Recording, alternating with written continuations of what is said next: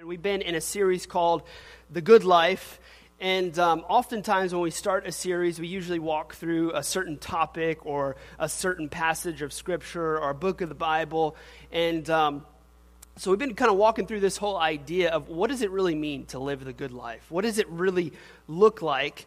And based on the past 2 weeks and based on really the last week, based on the conversations that I've had with many of you in here, based on the certain span of events that's happened to me in the past month, I decided to just scrap that series. And I decided to do something this morning that I think is very timely for this church. I know it's very timely for me. So this is a message that I'm titling today, This is War. I don't know if you've lived life long enough yet, but you will understand one day when you get to that point and you get married and you have kids, or maybe if you're single and you've lived long enough, you will understand that life is simply war at times. Things don't always go how we intend them to go. They don't always go as we plan for them to go. How many of you ever had a plan and you were ready for that plan and you had like 5 steps to accomplish it, and then one thing comes across your path and ruins it? Anybody know what I'm talking about? I can't tell you how many plans or timelines that I've looked out and said, once I do this, then this is going to happen, and then this is going to happen. But oftentimes, life does not go as we expect. And I started thinking about it, and basically everything that's happened to me in the past month and a half, I look at it and go, there's no way that this is just chance. There's no way that this is just a coincidence, and there's no way that I'm having so many conversations with many of you in here today going, there's no way that this just happens.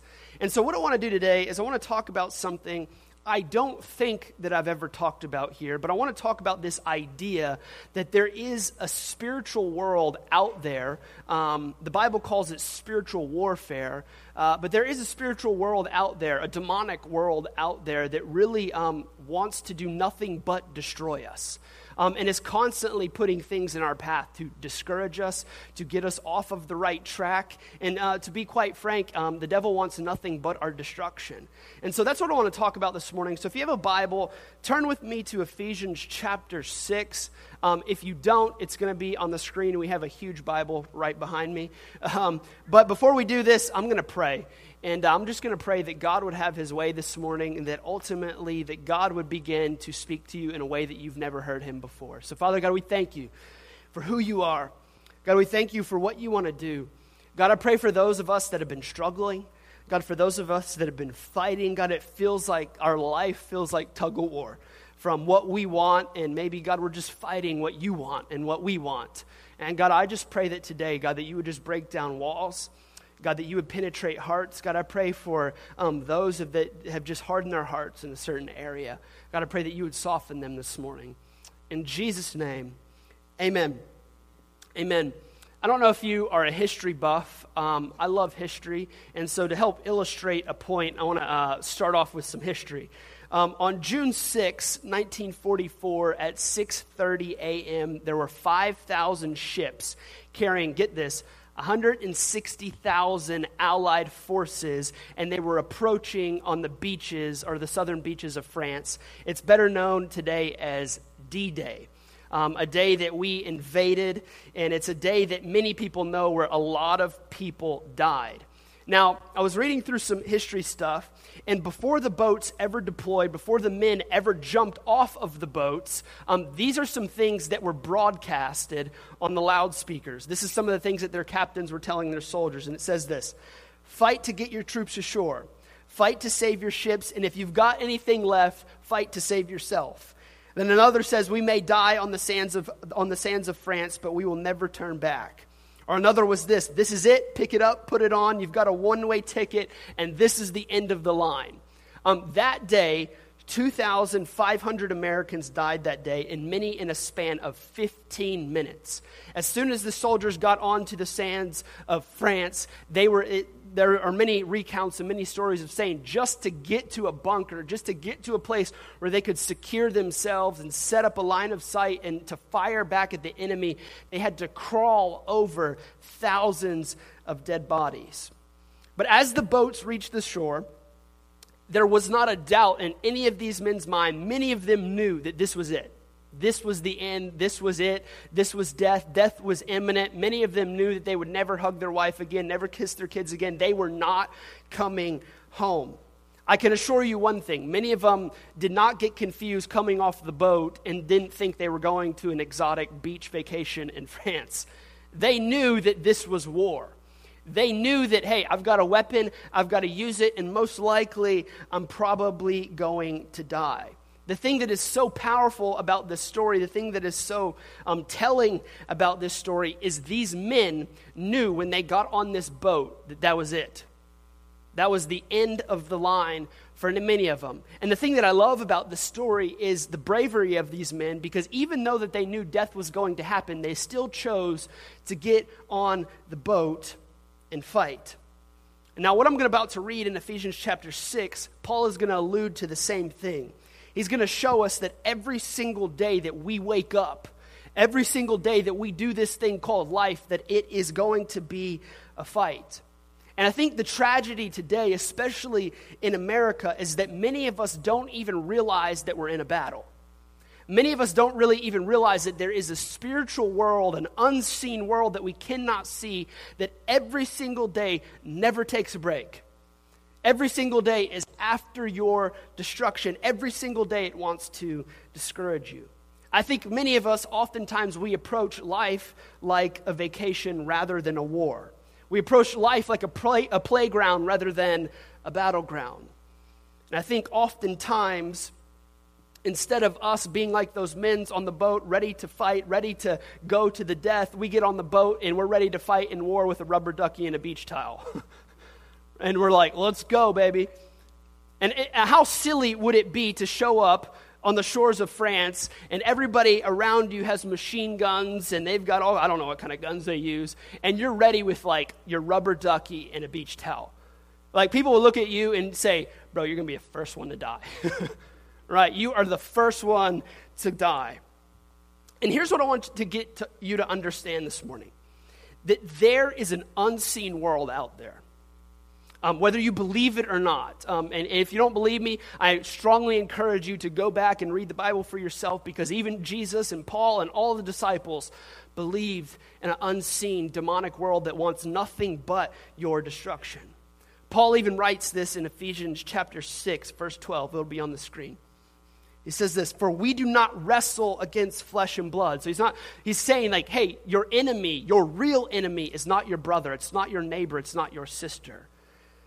He says, but against the rulers, against the authorities, and in parentheses, not earthly powers, against the cosmic powers over this present darkness, against the spiritual forces of evil in the heavenly places.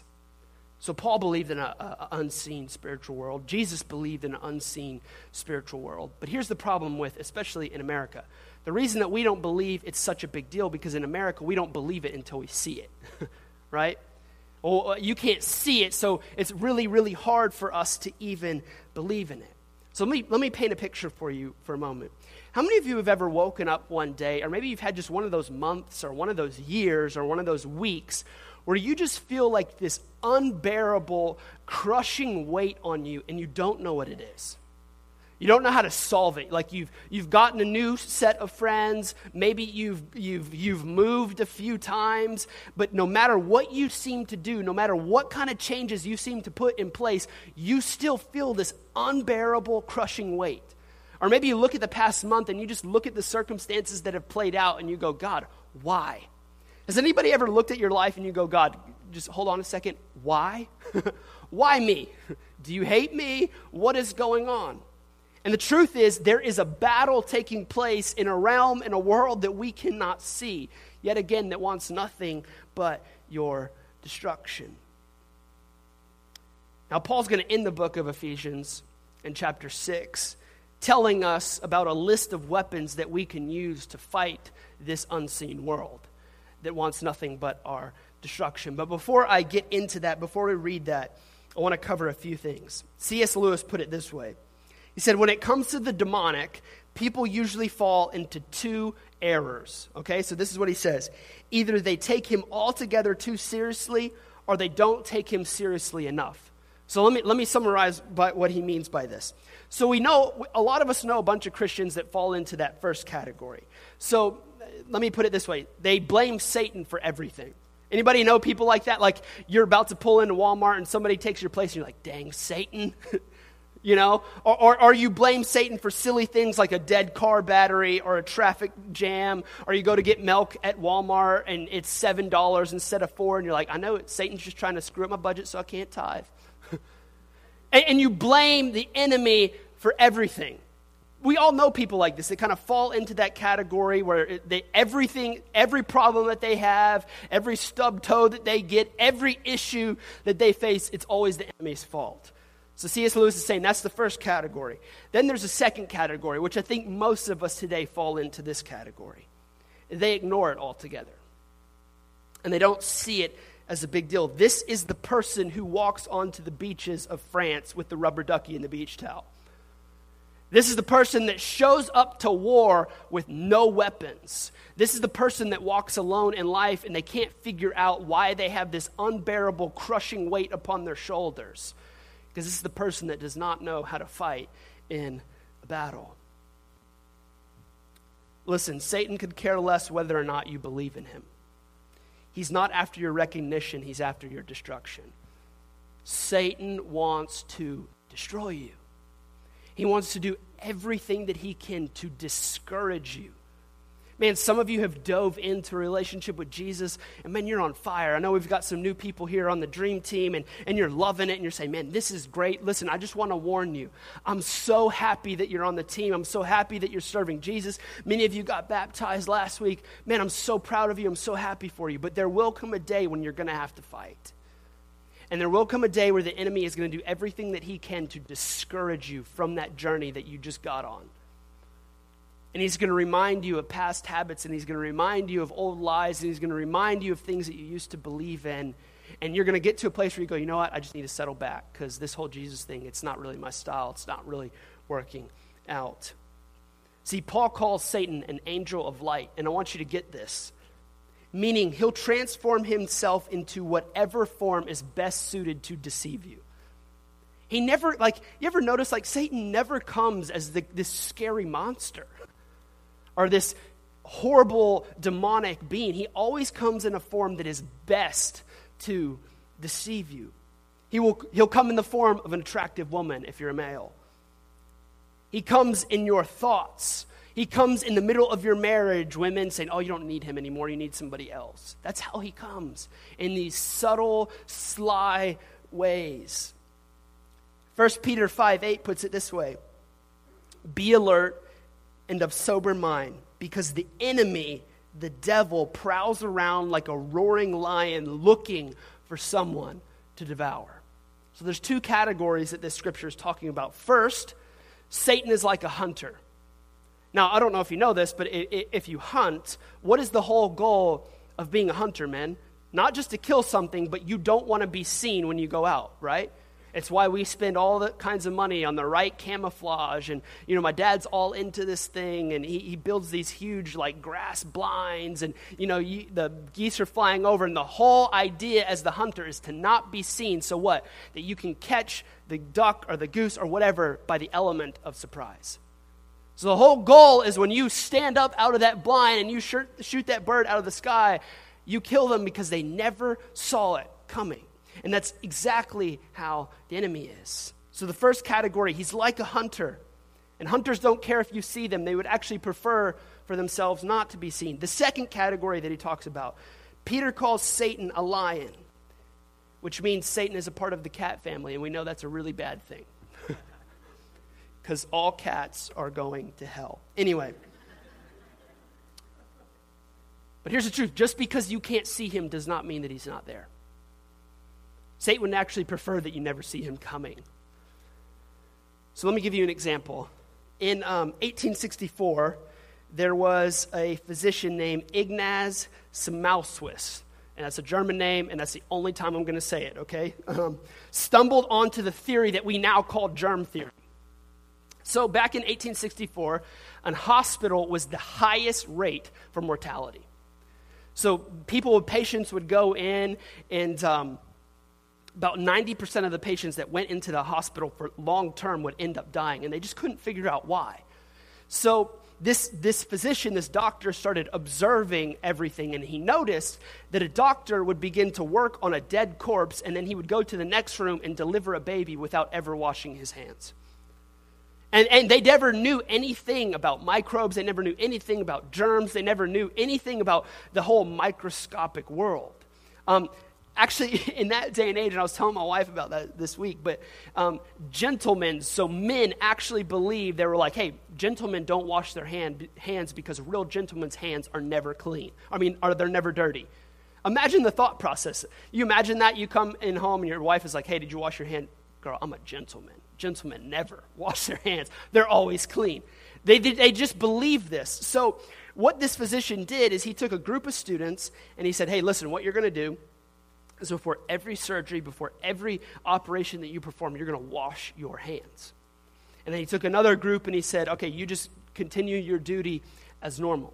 And he began to notice that every single patient that washed their hands would not lose a patient. And so what he did is he began to try to convince his fellow colleagues, hey, listen, he coined the term microbes and ultimately ended up coining the term germs. He says, listen, I think there's an unseen microbe or a germ on people's hands, and if we wash our hands, people should be a whole lot safer. Well, all the other doctors looked at him and said, there's no way that there is something that we can't see that is harming people. And for decades, he fought against this. He even tried to convince his own wife about germs, and his own wife ended up thinking he was crazy, and they put him in a nut house. He fought his life trying to tell people, hey, there is an unseen germ world out there, and it wasn't until a decade later that another doctor came along and proved his theory. And now today, look, it seems so obvious, right? It seems so obvious that we should sanitize and wash our hands and all these things, but that is exactly how the enemy works. And I use this illustration to point back to the fact that many Christians are just naive to this war, this battle going on every single day. And just because you can't see something doesn't mean that it is working against you. See, the problem is, if you want to look for the demonic, if you want to look for the unseen world, all you simply have to do is look at your past life. Look at the certain elements that have unfolded in certain seasons of your life. Could it be that it's not coincidence that a certain series of events has just plagued you over and over and over and over again, maybe for the last month, maybe for the last 6 months? Could it be that there really is a demonic force out there trying to destroy you, trying to get you to lose hope, trying to get you to lose faith, trying to get you to a place where you get so low that you say, man, I don't know if I trust in God anymore? Andy Stanley put it this way. He said, if you want to see the evidence for the demonic, you won't find it by looking through a microscope, but by looking in the rearview mirror of your life. Just look at the past events. Look at the past things that have happened in your life.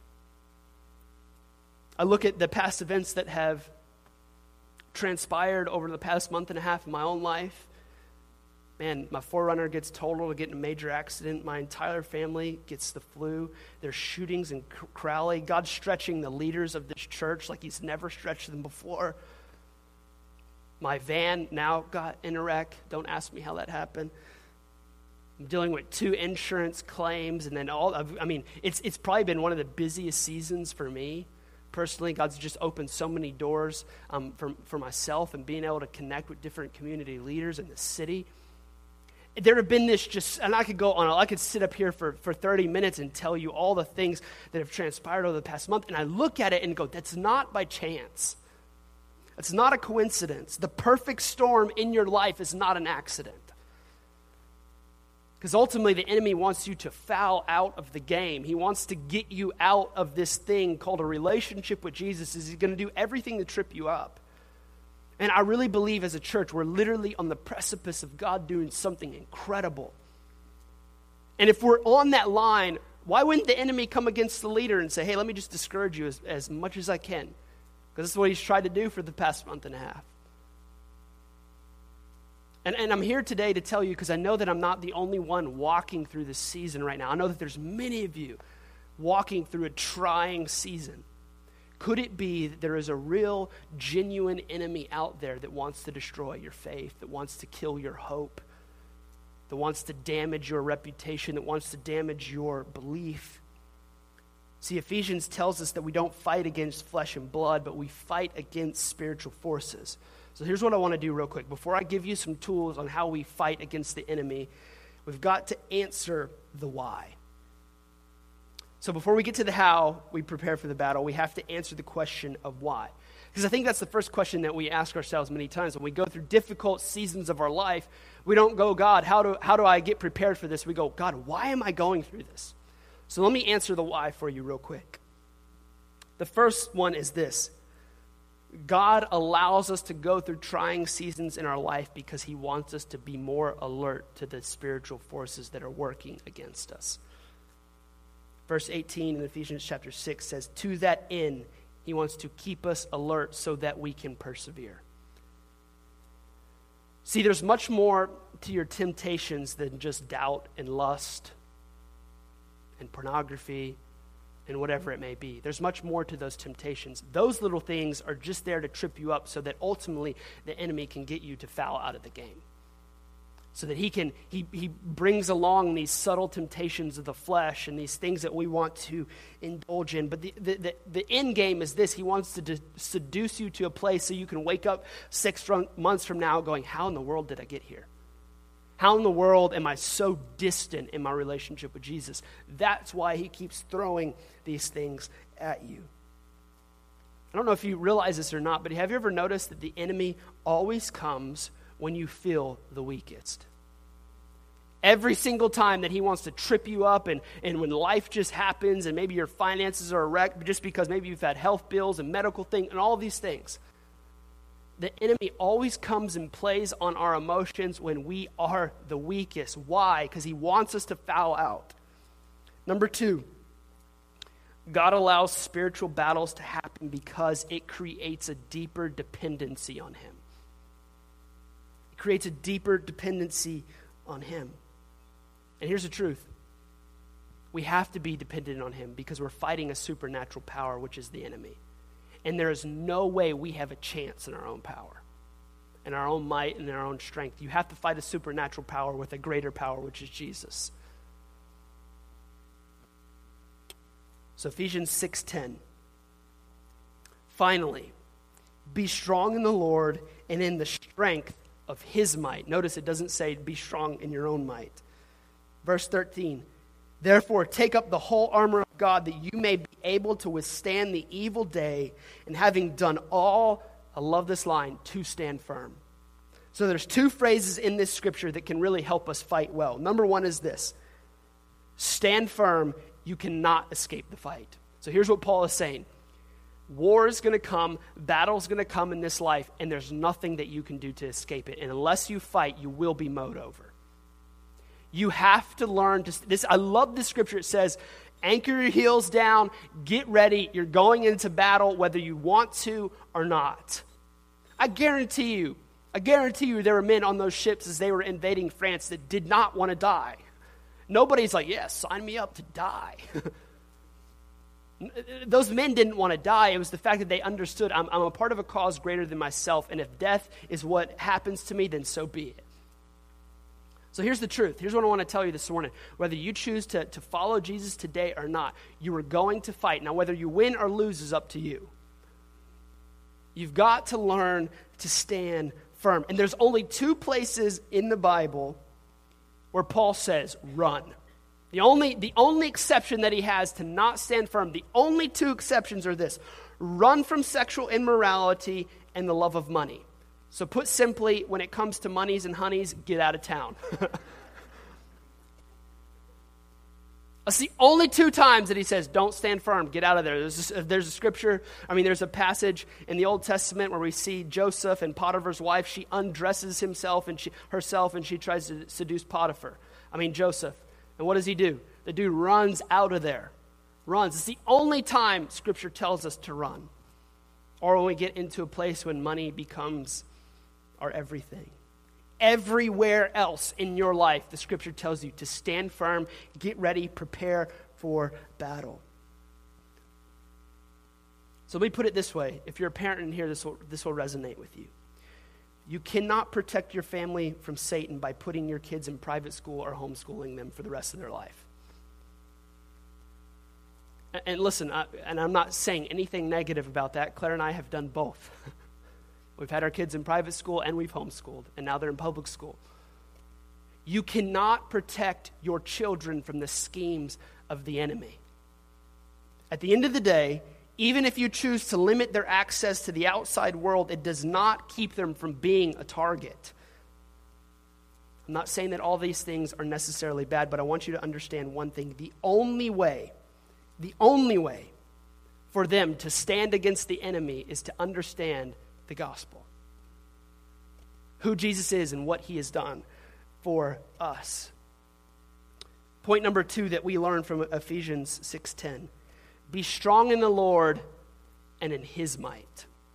So you must understand this has nothing to do with your power. It's not about you. And so here's why weakness comes to us sometimes. To remind us that it's not about how strong we are physically or personally or emotionally. That at the end of the day, it's about leaning on Christ. I posted this out on Facebook the other day, and it said this: in the spiritual battle, your strengths, I want you to understand this, are more often liabilities.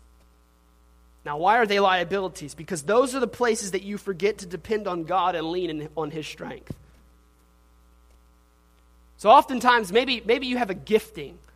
Maybe the physical makeup, the way that God designed you, the way that he made you, maybe you're just emotionally stable oftentimes. Maybe you don't crack under pressure. Hey, if the screen's bothering you guys, you just turn it off.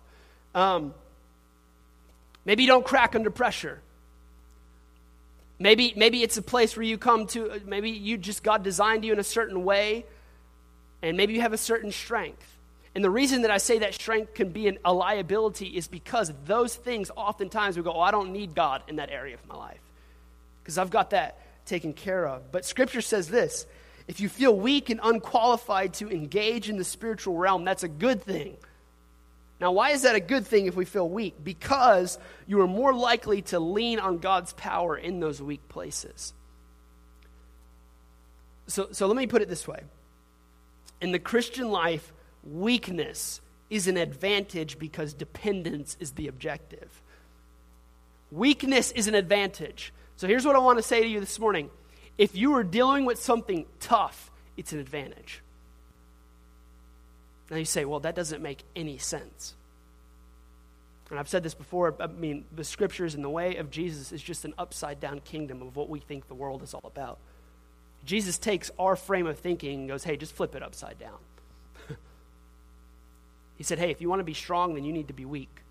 Because ultimately, dependence is the objective, meaning this: the reason I make you weak so that you can learn to lean on me and realize how much you desperately need me.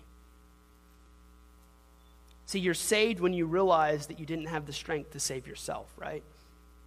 You realize that God graciously came in, leaned into the dark places of your life and said, hey, by my power, by my might, I want to come, I want to step in, and I want to save you.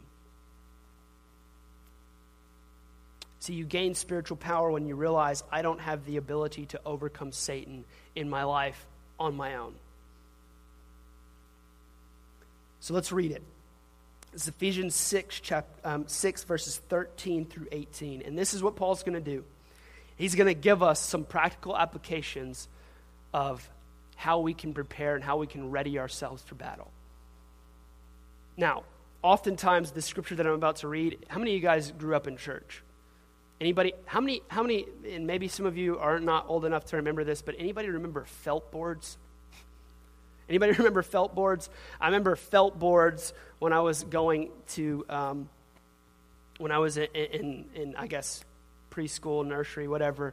And the teacher used to have a felt board, and when she would teach Ephesians 6, she would teach it like this. She would have like a man, and he had like a shirt and some pants on, and she says, the armor of God, and you take the little felt and you stick it on. This is the breastplate of righteousness, and this is the sword, and this is the shoes, and this is the helmet. And I literally used to visualize that as going like, so you're telling me if I need to be a Christian, I need to look like a knight. right? Like I literally thought I needed real armor. And oftentimes I think that this is one of the most misunderstood passages in all of Scripture. Because we read it and it just becomes like this fable, like put on the armor of God. What is that even supposed to mean? What does that look like? So I want to read this passage, and then I want to interpret the metaphors for you. Because oftentimes Scripture, it's very metaphorical. Sometimes we'll read it and we don't understand what it means, so hopefully I can give you some practical insight into this. So Ephesians 6, this is 13 through 18. It says, "Therefore, take up the whole armor of God, that you may be able to withstand in the evil day, and having done all, to stand firm." Now watch. I want you to notice how many times Paul says stand firm. "Stand, therefore, having fastened on the belt of truth, and having put on the breastplate of righteousness, and as shoes for your feet, having put on the readiness given by the gospel of grace. In all circumstances, take up the shield of faith, with which you can extinguish all the flaming darts of the evil ones. And take the helmet of salvation and the sword of the Spirit, which is the word of God, praying at all times in the Spirit with all prayer and supplication. To that end, keep alert with perseverance." So he talks about 7 different things. I'm going to go through these very quickly. Number 1, he said, if you want to prepare yourself for battle, number 1, you've got to take up the belt of truth. So what is the belt of truth? Now, naturally, the belt goes around your core and it holds all your weapons in place on your armor. So here's the metaphor. Nobody wants to go into battle with their pants down, right? Nobody. I don't know about you, I've used this analogy before, but if I was going into war, like into battle where they're firing real bullets at me, like I want to train, I want to learn how to use my gun. I want to learn how to hide if necessary. I want to learn every technique possible, because the objective in war for me at the end of the day is to come out alive, right? It's to conquer the enemy and it's to come out alive. But many Christians walk into this life with nothing. They're not prepared. They don't have any armor on. And so the enemy comes and he just completely blindsides them. So I think Paul's trying to communicate 2 things when he talks about the belt of truth. The first one is extremely important. Find your identity in Christ, because this is how you will discover the truth about who you really are. So saying, hey, if you really want to know truth, you've got to know who you are. And the only way that you're going to find out who you really are is by finding out who God really is and what he says about you. See, I don't know if you know this, but your identity is usually based on what the most important person in your life thinks about you. That's usually where you find your identity. It's why it's so easy to find our identity in what other people think about us. So here's what Paul's trying to get us to understand by saying, take up the belt of truth. He's saying, find your truth in Christ. The most important person in your life should be Jesus. That should be your truth, because if that is your truth, then that's how you view yourself. You view yourself as a son, a daughter of Jesus, holy and blameless, without spot, without blemish, because you are covered in Christ. Ultimately, I think what Paul's trying to say is stop basing your identity on your performance. That's not the gospel. It's not about how well you're performing and how well you're doing. And so many Christians get so caught up in this. It's like we walk around every single day with a checklist. How did I score today? Well, I was like a 2 on the scale, so God must be, dissatisfied with me, or he's angry with me, or he's not on good terms with me. We walk around scoring ourselves. The second thing that Paul's talking about, he's saying this: your perspective on life, your truth in life must be rooted in what the gospel says, not what culture says. So here's what, and you may like it or you may not, but here's what the truth comes down to. Your truth must come from the Word of God. Your truth about sexuality, your truth about marriage, your truth about what God says about culture, your purpose, your truth about generosity, your truth comes from Jesus. So here's the question: how do you determine what is true in your life? How do you determine what is true? And many people, for some people, it's their internal compass. Whatever feels right, that's my truth. Or whatever popular opinion is, That's my truth. That's why social media has become so popular. How many of you guys notice the recommendations on Facebook? Hey, I'm looking for recommendations. And here's the truth. I'm not saying this is a bad thing, but here's why many people do it. They do it because they don't know the truth. They do it because they don't know what decision that they should make, and they're looking for a collective group of people to say, hey, yes, we all agree on this. Go forth and do so. 10 or more agree, okay, then that must be the thing that I need to do. So I ask the question again, where does your truth come from? And can I be honest with you? There's things that I read in the scriptures that I know to be true, and I don't like them, but I'm still commanded to obey them. Because here's the truth. I know this. Even the things that I don't like, God puts them in there because he has my good in mind, even when I don't like them. I hate disciplining my children. I don't like spanking them. But the only reason I do it is because I know it's good for them, right? Well, God is a good father, and he does the same thing. Sometimes the reason he disciplines us, sometimes the reason he crosses our will and what we want, because at the end of the day, he has our good in mind. And you may look at the circumstance and say, well, it doesn't feel good right now, but God's going, just give it some time, and you'll understand. See, the only way to escape the deception of the enemy is to allow the word of God to shape your truth. And it's why reading the Bible is so important. It's why understanding the word is so important. The second thing that Paul says, take up the breastplate of righteousness. Now, in armor, a breastplate covers what? Your vital organs. So what does he mean by this? Here's the metaphor. It simply means we are taking Jesus' righteousness as our own over all of our vital things in life. Not only are we covered by God's goodness, there's also an obedience element that follows. So meaning that when you understand that God stepped in and said, I'm going to give you a grace, I'm going to pay a debt that you couldn't pay on your own, I'm going to cover you in my righteousness. One, you're amazed by that grace, the goodness of that, but then here's where most Christians stop. They marvel at the goodness and they marvel at the grace of God, but they don't do anything about it. So there's also an obedience element that now should follow. And here's the truth. If you're not obeying what God is telling you to do, here's what's going to happen. Satan will use whatever area in your life that is not submitted to Christ to attack you. Whatever area in your life that is not submitted and surrendered to the will of God, that is the area that he's going to come at. See, if you have a crack in your armor, Satan's going to find it. Maybe it's someone that you won't forgive. Maybe it's a bad relationship that you won't let go of. Maybe it's an area of life that's not under control. Maybe it's like your dating life is saying, hey, I don't care what the Word of God says. I'm going to do this anyway. Let me ask you this question. And this isn't a question that I asked. Pastor J.D. Greer wrote this in a book, and I thought it was so good. He asked this simple question. He said, if you knew 1 year from now that Satan was going to bring you down, what would be the thing he uses to do it? And he said, whatever that is, that's the thing that needs to surrender and submit to Christ right now. See, whatever thing that if you could look at your life and evaluate it right now, and you knew that Satan was going to attack you a year from now, what would he use to do it? Man, would it be your emotions? Would it be your marriage? Would it be unforgiveness?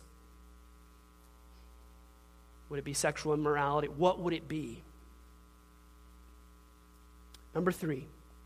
Paul says, put shoes on your feet so that you can be ready. See, the sword is not the only offensive weapon in the armor. So here's the metaphor. Your feet are weapons because they carry you forward into the battle. Your feet are weapons because they carry you forward into the battle. So Paul says we overcome the enemy when we move forward. We don't overcome the enemy when we retreat backwards, when we run away. See, oftentimes, man, when you first get saved and you first give your life to Jesus, man, the first few months, it's like the honeymoon phase. You feel good, you feel amazing, this is awesome. And then the enemy's going to try to trip you up with some discouragement, some fears, some insecurities, and maybe you battle through that, you fight through that, and you make it through. But the next thing he's going to do is he's going to start testing your faith. And he's going to start testing, hey, what are you willing to let go of? That's a bug. What are you willing to let go of? And here's what happens to many Christians. As soon as God taps into the things that are uncomfortable in your life, you run. And here's what Paul's saying. Your feet are an offensive weapon because of the fact that when the battle happens, if you continue to move forward, yeah, you're going to move forward into some uncomfortable seasons of your life. But guess what? If you make it through, the uncomfortableness is gone. You know why? Because you've won that battle. And so here's what many of us, God's calling many of us to do today, is to continue to press forward. The only battles that are ever won are the ones that warriors run towards danger and fight. A battle is never won by retreating. Here's another way to put it. If you want to start winning battles in your life, you must help first other people win their own battles. So if you're at a place right now and you're like, man, I'm trying to run forward, I'm trying to fight, here's what Scripture is going to teach us. Man, just help other people win their battles first. And when you start helping other people fight their battles, win their battles, you're going to look back and you're going to begin to understand that God's been fighting for you all along. So what does that look like? Man, share the good news with Jesus with other people. Invite people to Easter. Tell your story of what God has done in your life. I've realized this in my own life, but we become the easiest prey to the enemy when we're bored. When you have nothing to do, when you just sit back and, I'm just kind of trotting through Christianity and this life with Jesus. I'll point you to a few places in Scripture. I don't know if you know this, but that's how King David fell into adultery. He was at home, disengaged from the battle, and when everyone else was off at war, David was at home, lounging, bored, and he sees a pretty woman. I've got nothing else to do. See, the only time that we fall into temptation is when we come to a place where we're not fighting, where we get bored, we slouch back, we were in fifth gear and we shift to second. Man, I'm just tired. I don't want to fight anymore. See, some of you are sitting ducks for Satan because you're bored.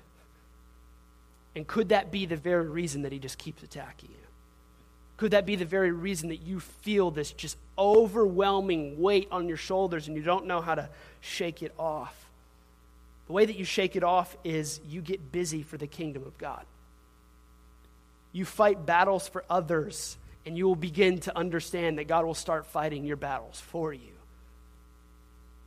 Man, if you're discouraged, go encourage somebody else. Go look at somebody else and man, help them with their problems and their battles. Number 4, this one's really important. I don't think we talk enough about this one. Take up the shield of faith that blocks the fiery darts. Now, what's the fiery darts? It's simply the lies that Satan throws at us.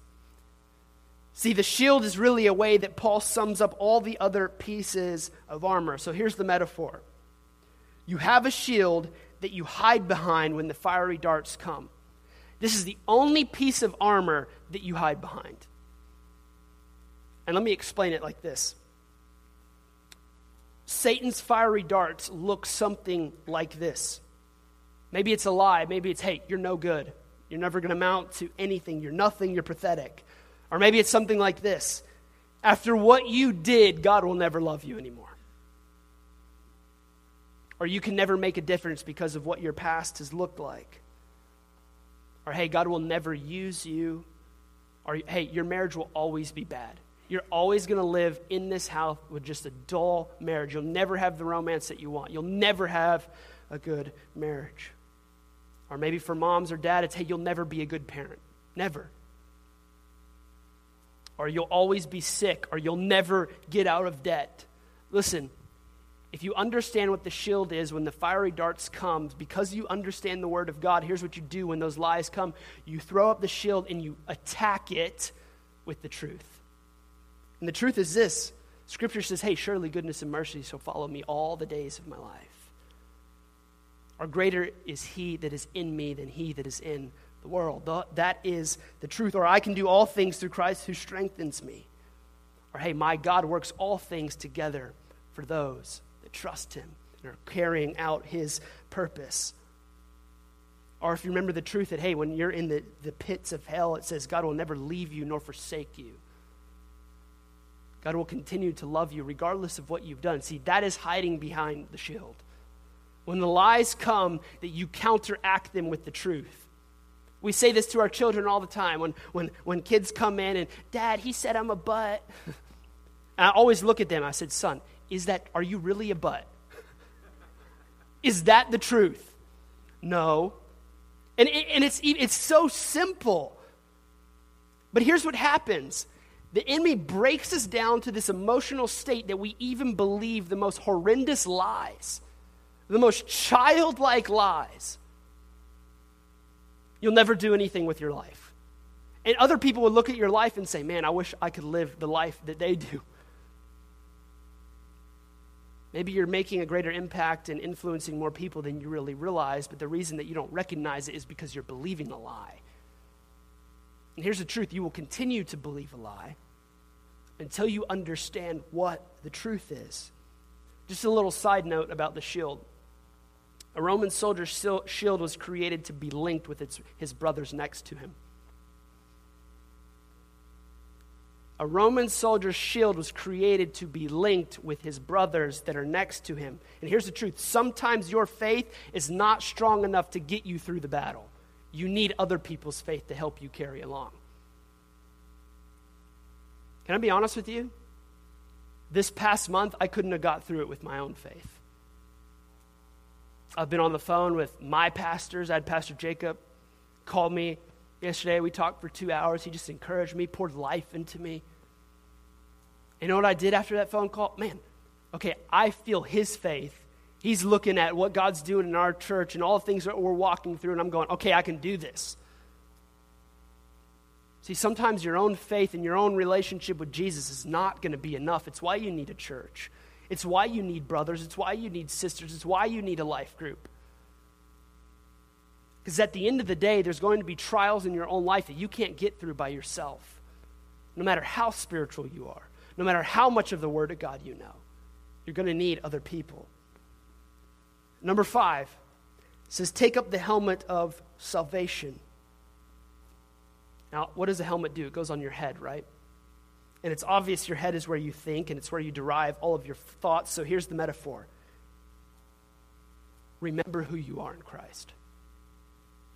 Fight to think what God thinks about you, not who other people say you are. And so many of us are defined by who other people think that we are. And we forget about who God really says we are. I wrote this down, and maybe this is just a simple prayer that you could pray this week. And it says this: because I am in Christ, there is nothing I could ever do that would make you love me anymore. There's nothing that I've done that would make you love me any less. And this is a gift in Christ. And Lord Jesus, you are all I need for everlasting joy. Your love for me is total, and it is enough.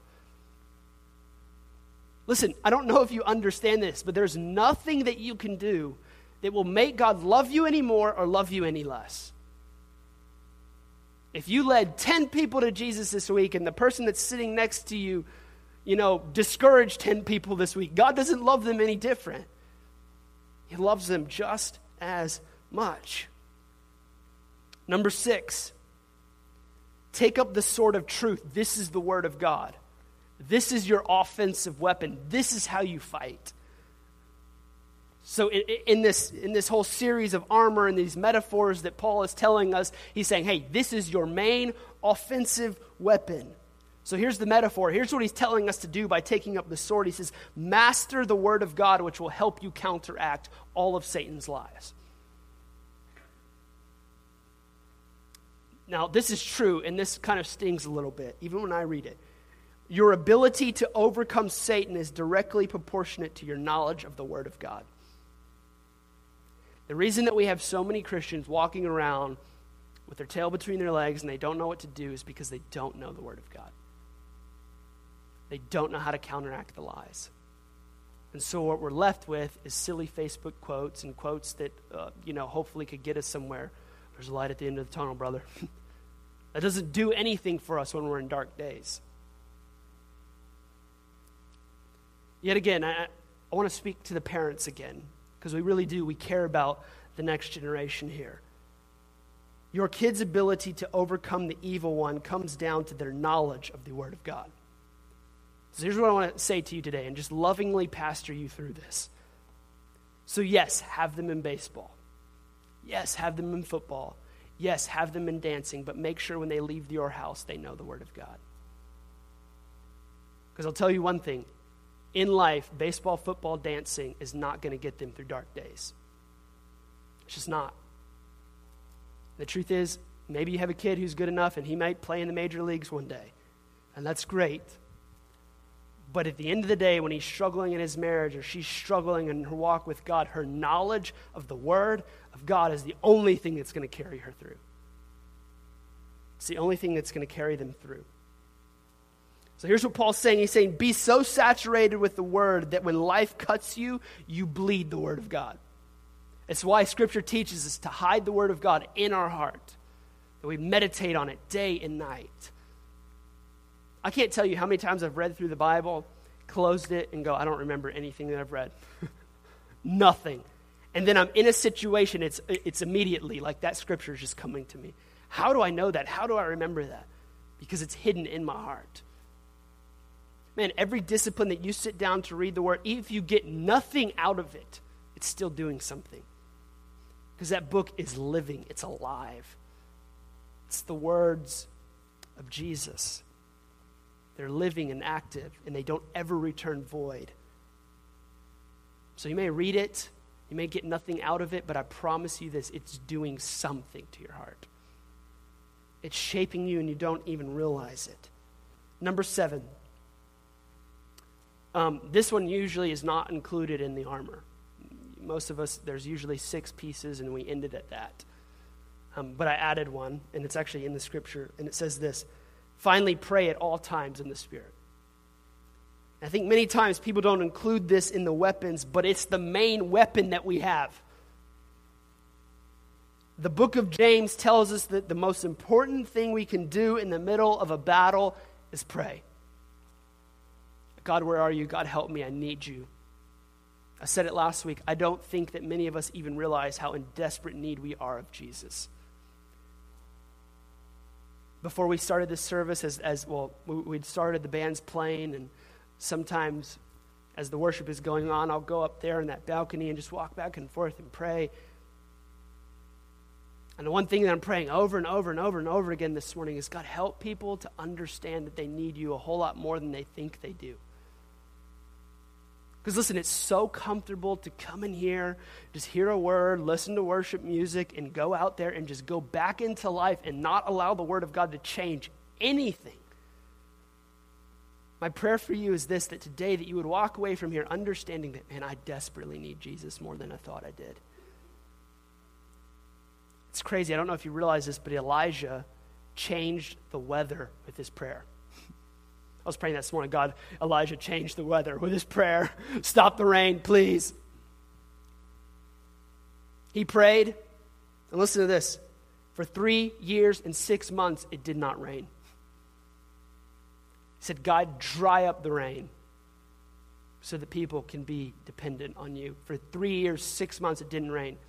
And as soon as Elijah prayed, again, the heavens were opened and it began to rain. See, prayer is a very powerful thing. In James 5:16, it says, the prayer of a righteous man can accomplish much. I'll close with this. Life is war, but we can have confidence that we have a God who is willing to fight our battles. And here's the thing about spiritual warfare when you get into it. God's not saying, hey, go into the battle and just take care of it on your own. God's saying, if you become dependent on me in your weakness, in your times when you don't know what to do, guess what? I'll fight your battles. I mean, Scripture said, if God is for us, then who could ever be against us? It's like, imagine a basketball team for a moment. You remember the days when you would sit on the court? I was like, I just don't even play anymore because I was always the last person picked because I was terrible. But could you imagine, just imagine for a moment, like Jesus when he was younger. Like, you're picking your team, you're like, okay, I want Jesus. on my team. Now, why would you want Jesus on your team? Well, he's got a few tricks up his sleeve, right? 3-shot every time. He hits it, never misses. Listen, Jesus is on your team. He's fighting your battles. If we learn to be dependent on him. And so the reason that I felt that this message was so important today, I've been praying since yesterday for you guys. God, I pray that this would be something that draws a line in the sand today for this church. This is no longer we're just going to coast by, be comfortable with where we're at, or no longer we're just going to look at the past weeks that have transpired and say, oh yeah, it's just been a crappy month. It's just been a terrible week. It's just been a terrible year. No, it hasn't. It's really an enemy that is fighting for you and wants to destroy you. But here's the thing that I love about the scriptures is you can find joy even in the middle of the battle. Even in the middle of intense pain, even in the middle of something that doesn't make sense, there's still a God that says, I want to offer peace and joy to you now, right now. So I want to encourage you today, wherever you're at, and go home, have a conversation with God. God, help me to be able to see that there really is this unseen world that wants to destroy me, wants to do everything that it can to destroy me. And God, help me to be intentional in coming before you, and God, in fighting these battles and putting on this armor and understanding, and my identity is rooted in you. Hopefully, I pray today. Listen, I know this. I didn't tell as many jokes as I usually do. I didn't get people to laugh or any of that. I know that this was a more intense and serious message, but at the end of the day, I really felt that I needed to come here today and just lovingly pastor people. Because I feel like for many of us, there's so many people in here that have been sick lately. I felt like as a pastor, I just wanted to come in here and say, man, I just want to beat the wolves off of some people. Because some people have just been allowing themselves to just be devoured and attacked. And just, oh, this is just what it is. No, there's an enemy that is fighting for your soul, begging for your soul, wants to steal your hope, your joy. I was sitting in the car today, got a phone call that I wasn't expecting, and I remember hanging up this morning and go, enemy, you're not going to rob my joy. Every pastor across America, every single time it rains, it's usually the most depressing Sunday because you don't know what it is. People decide to stay inside when it rains. You're like, oh, God. And what do? I pray, God, this is so dumb. I'm not going to allow my joy to be robbed by the enemy. And I think that's all I want some of you guys to walk out of here today is, you know what? I'm driving a stake in the ground. I'm no longer going to be robbed by the enemy. I'm no longer going to allow him to rob my joy, my peace. I'm no longer going to allow him to devour my family, my spiritual life. I'm driving a stake in the ground that says, God, I'm moving forward. I'm moving forward. So I want to pray for you this morning. Just every head bowed, every eye closed in here. If you're in here and you say, you know what, Pastor Zach, I feel like over the past month, over the past year, over the past few weeks, I just feel like the enemy has just been attacking me. If that's you, would you just slip your hand up? Sort of thought. Father God, I thank you for every single person in here. God, that came here this morning, God, maybe they feel under attack. They feel like the enemy has just cornered them on all sides and they don't know where to go. They don't know where to turn. They don't know what to do. But God, I pray that you would be their anchor, that you would be their hope, that you would be their peace in the middle of the storm. God, that you would be their refuge. God, rescue us from ourselves. God, rescue us from even the confidence that we have in ourselves. God, help us to look to you. God, as Proverbs says so eloquently, help us not to lean on our own understanding. God, that we would trust in you, that we would lean on you. God, we thank you for your goodness. We thank you for your grace. We thank you for everything that you're doing in this church. In Jesus' name. Amen.